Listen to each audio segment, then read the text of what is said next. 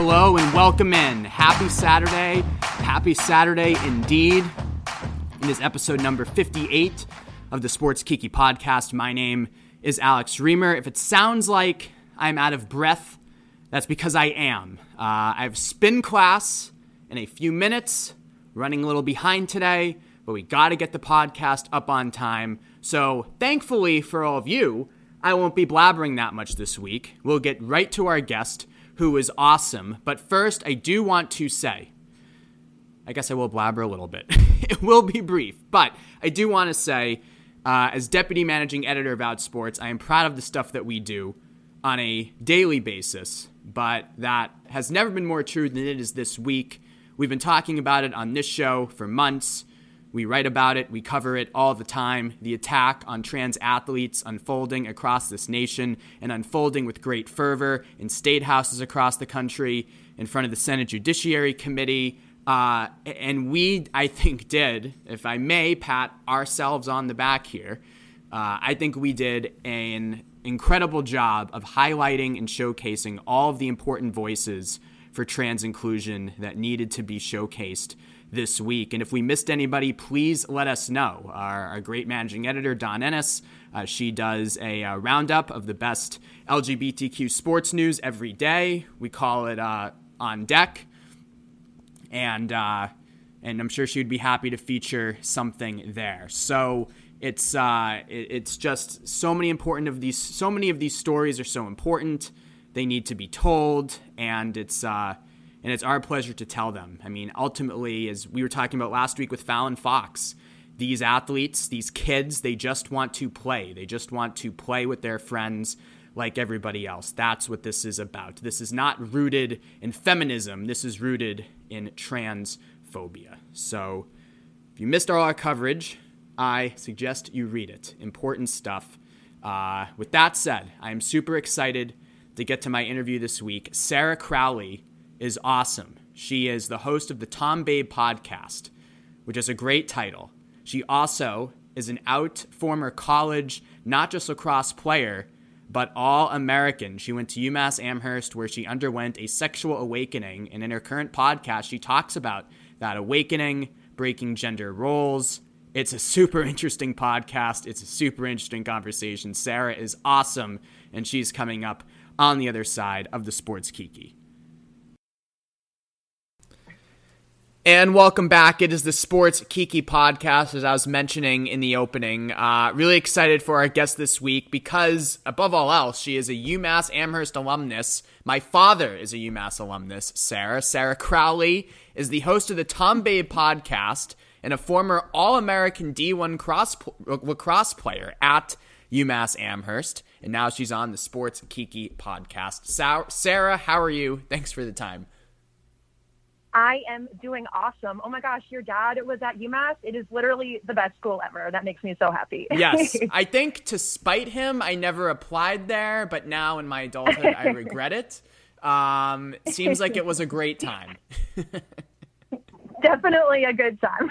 I'm also what excited to be on here with you today, too. What brought a Long Island girl to UMass? Solely lacrosse-based, or were there other factors? I mean, definitely all started with lacrosse. I actually got recruited to play at UVA, University of Virginia.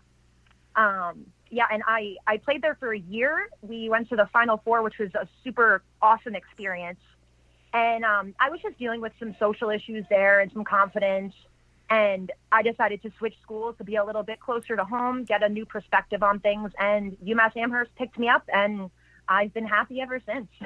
Yeah, I mean, UMass is such a cool school, and it's such a cool area for people who don't know. It's in Amherst, Massachusetts, which is in Western Mass, and it's just beautiful, bucolic, like idyllic college town area. It really is kind of a slice of utopia. Yeah, literally. It's just, it was beautiful. And everyone there, to be honest, it's like definitely an area full of people who are more like hippies. Yes. And everyone's just open to so many different kinds of ideas and ways of life. And I really needed that at that point in my life, which we can go into later. But it definitely gave me a new perspective, kind of being in this more rural area in this just random town. It was just amazing. It made me so happy. Yeah, so let's start there. How did playing lacrosse at UMass play a role in your evolution? So yeah, when I got there, I didn't know anybody. I was basically that transfer girl, which a lot of transfer athletes have dealt with, where you kind of have to start from scratch. No one there is new like you except for the freshmen on the team. And I was a sophomore, so I was a little bit older, trying to figure out new friends, the new area. I didn't even have a roommate. I didn't get paired with anyone on a sports team. So I was kind of stuck in this situation where I had to kind of find my own path. And UMass definitely made that a little bit easier because, like I said before, everyone who goes there, they're just so open, and all of the things available there, like for mental health services, for academics, for sports, for clubs, it just serves a wide array of different kinds of people. And especially when you're that age, it's definitely like a lighthouse for people who are kind of struggling to accept themselves and find their identity. So yeah, I mean, that's where my whole evolution and just confidence in general started, and how I found myself just stepping foot on this campus allowed me to grow as a person. So what's your coming out story? Oh, so my coming out story. Contrary to popular belief, I know that a lot of people, especially in the LGBTQIA plus community, don't believe that some people just realize one day that they have a fluid sexuality or they're into different kinds of people. Mm-hmm. But that actually happened with me. When my entire life up until I got to UMass, I did not realize that I was into women or into people other than men, because my entire life I thought I was straight, like completely straight, no ifs, ands, or buts about it. Wow. I had no qualms about it, like completely, like that's it. Yeah. I was into boys. And once I got here, I actually, it's going to sound so funny, I took a gender and society class, around junior year, and I was dating a guy at the time. And I took this class, and it opened my eyes in a way. And I was always into kind of like those social justice issues and helping people who are different than me. I was always really into that kind of stuff. And then I took this class, and I learned about all these different sexualities and how gender plays a role in society. And I became obsessed with it. I loved it. I felt like I was super passionate about it. And of course you can be straight and super passionate about that, but I slowly realized why I felt such a connection to this type of topic. So my senior year actually started. I had broken up with my boyfriend, and there was a girl on the team that was a freshman, and I started realizing I was into her. And just literally out of nowhere, I just realized, I woke up one morning, I was like, wow, I am attracted to this person. Wow. And again, a lot of people don't believe that's true, but from my experience, that's how it was, whether I was blinded or not. Yeah. That's what ended up happening. And I slowly started recognizing, like, okay, I am definitely intellectually attracted to, sexually attracted to, just completely attracted to this person. And I kind of just took it with a grain of salt. Nothing really confused me about the situation. I definitely didn't want to tell anybody about it because I was figuring it out for myself. But yeah, and then that other person also realized that they were into me as well. And we started this whole secret affair basically for, how many months was it? It was like 1, 2, 3. It was about 5 months. Yeah. Of being like in the closet on our own team and to our own families. And only my closest friends knew about it. Only about 3 of them knew. The entire team didn't know. And then, unfortunately, but fortunately, when it came to around the season starting in around February, someone on the team outed us, and that really sucked.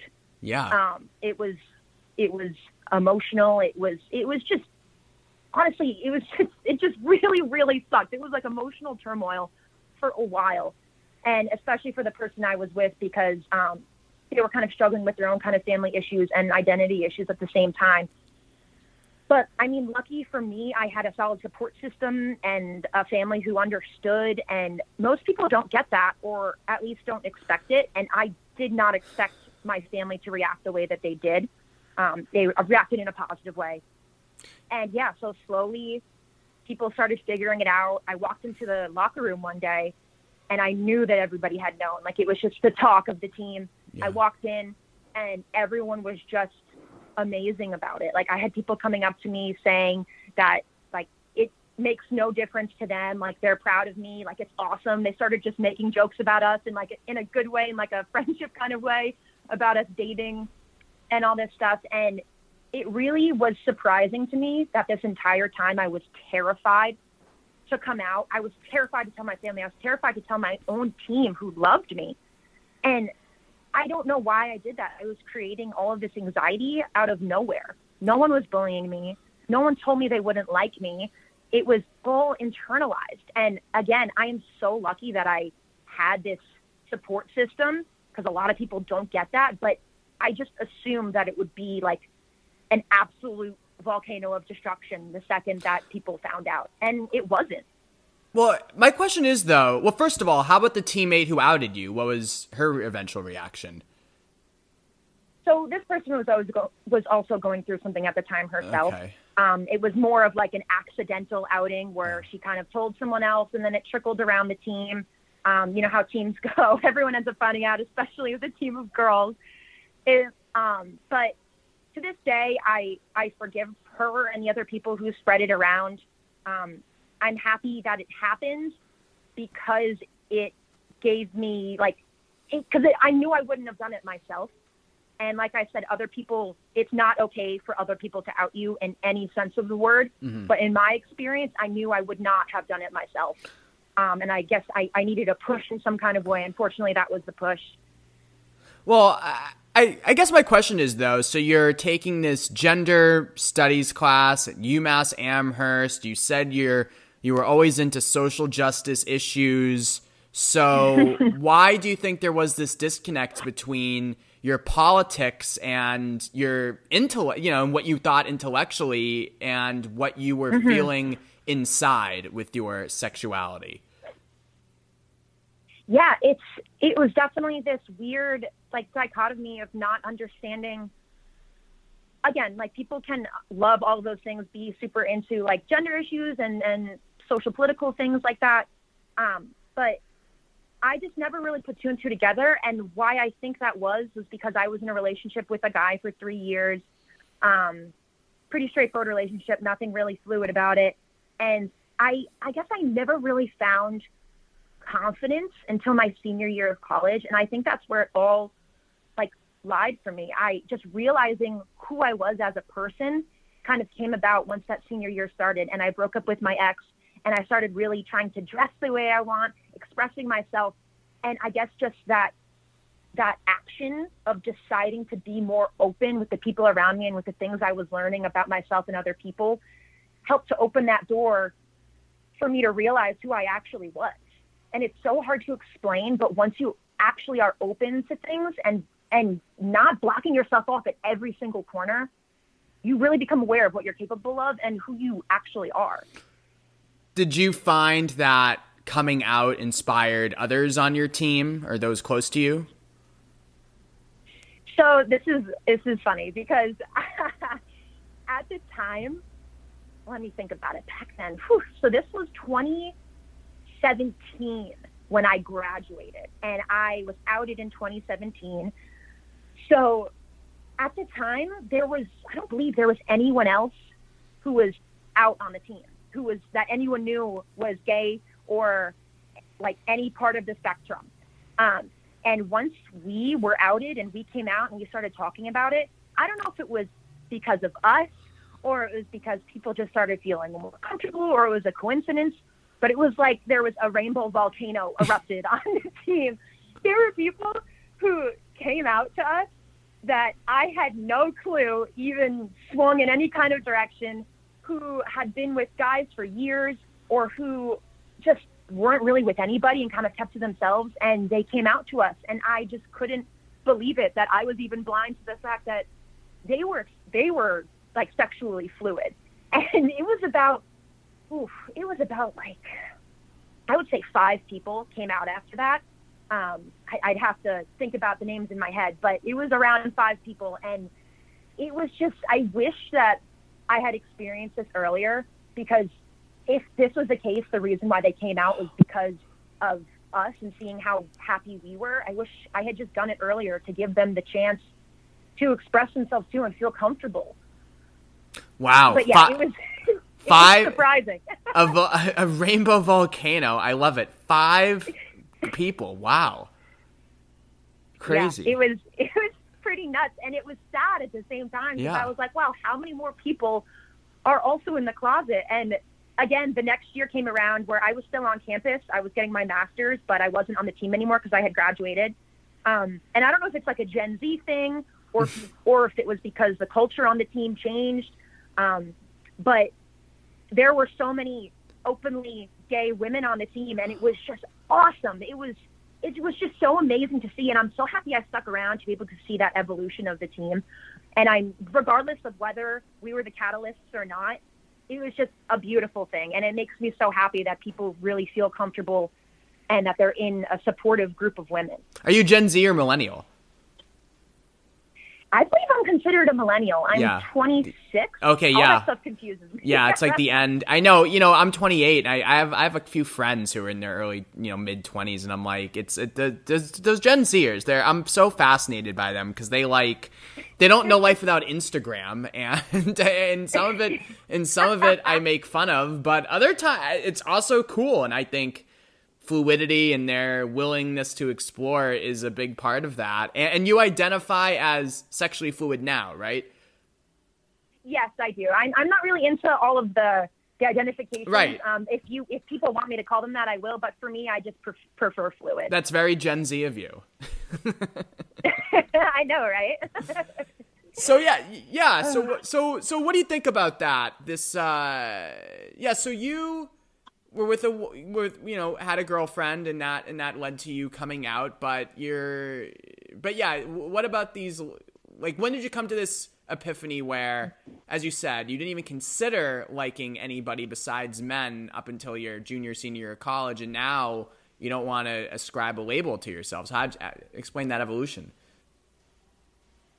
So after I graduated, I was with that girl we probably dated about 5 more months, and then we broke up. And for the next year, just to be honest, I was dating all different kinds of girls. I was really exploring that part of myself. Nice. Yeah, I was trying to really embrace that side of me because I knew if there was ever a place to do it, it's while I'm still in college. And that's where I did it. And I learned so much about myself. I really found my identity, like in the smallest of ways. I was open to changing the way I dressed, to cutting my hair, dyeing my hair different colors, like exploring different topics with my friends and really being open to more different kinds of experiences. And over that year, that was just an awesome experience. And then slowly but surely, then I moved to Boston, and I lived with a group of girls twice, and then I decided to live by myself. And just throughout, like, socializing and this whole evolution of just being open to different experiences, like I was dating guys, I was dating girls, and just as simple as that, I gave myself the chance to be vulnerable and explore these different energies within myself and being more confident and being more assertive, and then at the same time taking care of myself more, being more in touch with who I am as a woman. And I don't know, just giving myself a chance. And that just seems so simple, but it's really not. Giving yourself a chance is the hardest thing you can do. And then over time, I said I moved to Boston, then I moved back to Long Island, and now I'm dating a straight man, and we live together. And I am just so happy that I've found someone who accepts me for the way I am and knows that I still am sexually fluid, because a lot of people think that once you start dating one gender or one sex over the other, that you're all of a sudden this identity. Like, just because you date a girl, like you're a lesbian, or just because you date a guy, now you're straight again, like you're no longer bisexual or fluid. Right. And that really bothers me, because my boyfriend knows that I will always be fluid, and that's just the way I am. And so this evolution has just really changed me as a person, and just moving to different places, deciding to live with different kinds of people, putting myself in different situations, giving myself a chance really led to that growth. That's great and you found a straight dude who's okay with that. Kudos to you. I know it's new, right? I mean, it's much different when I was in college because I always knew I was gay, different than you, I guess. But then I remember the first time I had sex with a guy, I didn't get off, and then I thought maybe I was asexual. I was like either gay, straight, or asexual. Those are my two things, which obviously I've taken care of that question. Don't worry about it. I do want to also talk about, and this is a nice transition to your current project, the Tom Babe podcast. You spend a lot of time talking about the idea that we all have these masculine and feminine energies, and we're constantly trying to balance these two things. What do you mean by that, and what do you want to accomplish with this podcast? So it's this phenomenon where gender roles and energies collide, and I always thought they were the same, masculine and feminine roles and energies, but they're not at all. What I want people to really understand is that throughout all these years of my evolution and discovering who I was and still discovering who I am as a person, I had these energies within me, and I thought that they were gendered, but they completely are not gendered. Masculine and feminine energies are not gendered terms, but we are obsessed with gendering these kinds of terms. And I just really want people to understand that you can use these terms to your advantage. And it's just an easier way to simplify like this sort of yin and yang within you. So the podcast, the main goal is to really help you learn to flow between these energies. When we use the term balance, I definitely want people to understand that this isn't a 50-50 balance. That's not what I mean by balance. I mean harmony. There are people who say there's a man and he could really be embracing and have a strength in his feminine energy, but he is sort of lacking in his masculine. And just because he has a strength in the feminine does not mean that he is weak, and does not mean that he needs more masculine. It just means that that's where his strength lies, and that's how he functions on a daily basis, and that's what makes him happy. So to, I guess, explain these energies before I kind of go into what the whole podcast is about. Again, these are not gendered terms. So feminine, which is basically the yin, is the side of us that harbors compassion, understanding, extensive communication skills, relationship building, creativity, self-expression, that openness, and also just being receptive and being able to just look within yourself. And then that masculine, which is basically your yang, harbors our diligence, our discipline, focus, willpower, structure, logic, and it's more of an action-oriented. So feminine is more of that receptive, that taking in, and masculine is more of that giving out, that action-oriented. And people tend to freak out when they hear that. They're like, oh, the feminine, we don't just take things in, and masculine, you don't just give things out. I get that, but you can't make yourself believe that this is female and male, which is so hard to understand. Yeah, it is. It's pretty hard to get. And so we need to understand that these are not opposites. That's where people start to get angry and start to not be able to understand what these really mean and how they can help them. These are not opposites. These are complementary of each other. They're so complementary of each other. So this is basically a simpler gateway to self-improvement. I've found that we struggle with taking those first steps to change our lives, and we struggle with the concepts and the action. In my own life, I found that compartmentalizing my actions and thinking into these two energies made changing my life a lot simpler. And telling yourself that you're going to intentionally tap into these energies really helps you to better understand what your goals and your actions are actually going to be. And when I was going through this growth, like with my sexuality and my identity, I thought that because I started dating girls that I had to start dressing a certain way and I had to start acting a certain way. Yeah. And I needed to fill this role in a relationship with other girls. Like, who was I going to be? Was I going to be the guy or the girl? Right. I had this weird, like, internal thought pattern that was like ingrained in me that just wasn't real. It was like the weirdest thing, and I hated it. And I don't know why I was like societally brought up to think that way automatically. And then once I kind of got through that phase a little bit of thinking that I needed to fit in with these certain things, I realized what kind of women I'm into, what energies they provide, like whether they are more in their feminine or their masculine. And then I realized what guys I was into and everything in between, and whether they are more in their feminine or their masculine, and in what situations they used these energies. The harmony is just so important. And once you start realizing what these energies really are in your own life, you can pick up on a vibe immediately, especially when you're dating, and especially when you're trying to work on in a team or work with other people. You start to pick up on vulnerabilities and defenses and over-aggressiveness. And you start to realize, okay, these people are in excess of these two energies, and they really need to embrace their strengths and not just accept themselves for who they are if they're unhappy, you know? I mean, it's like that in gay relationships too, where stereotypically, like let's say I see a couple out to dinner, and there's one, you know, kind of twinky, femme-looking guy and another big, bulky guy. I go, yep, I know who's pitching and I know who's catching. You know, like that comes to my mind when that's not necessarily true. But those are so. Yes. But these are, as you mentioned, these are ingrained in us. Or even someone like, you know, even me, a gay man, I still instinctively sometimes go to that place. Yeah, exactly. And what's so interesting about it is that I believe truly that in a relationship, there is going to be someone who embraces more of that assertiveness and someone who embraces more of that nurturing sense. And I just think this is harmony in a relationship in general. Right. But if we gender that, that's where we get completely wrong. I don't like, just because you see, like you said, for your example, a guy who looks beefier and then a guy who looks a little bit smaller and more seems like they're more feminine. This does not mean that that smaller guy is weak or something, right? Is weaker or even isn't more in their feminine, is right. The one who's nurturing, is the one who is the more compassionate one, the one who's more expressive and creative.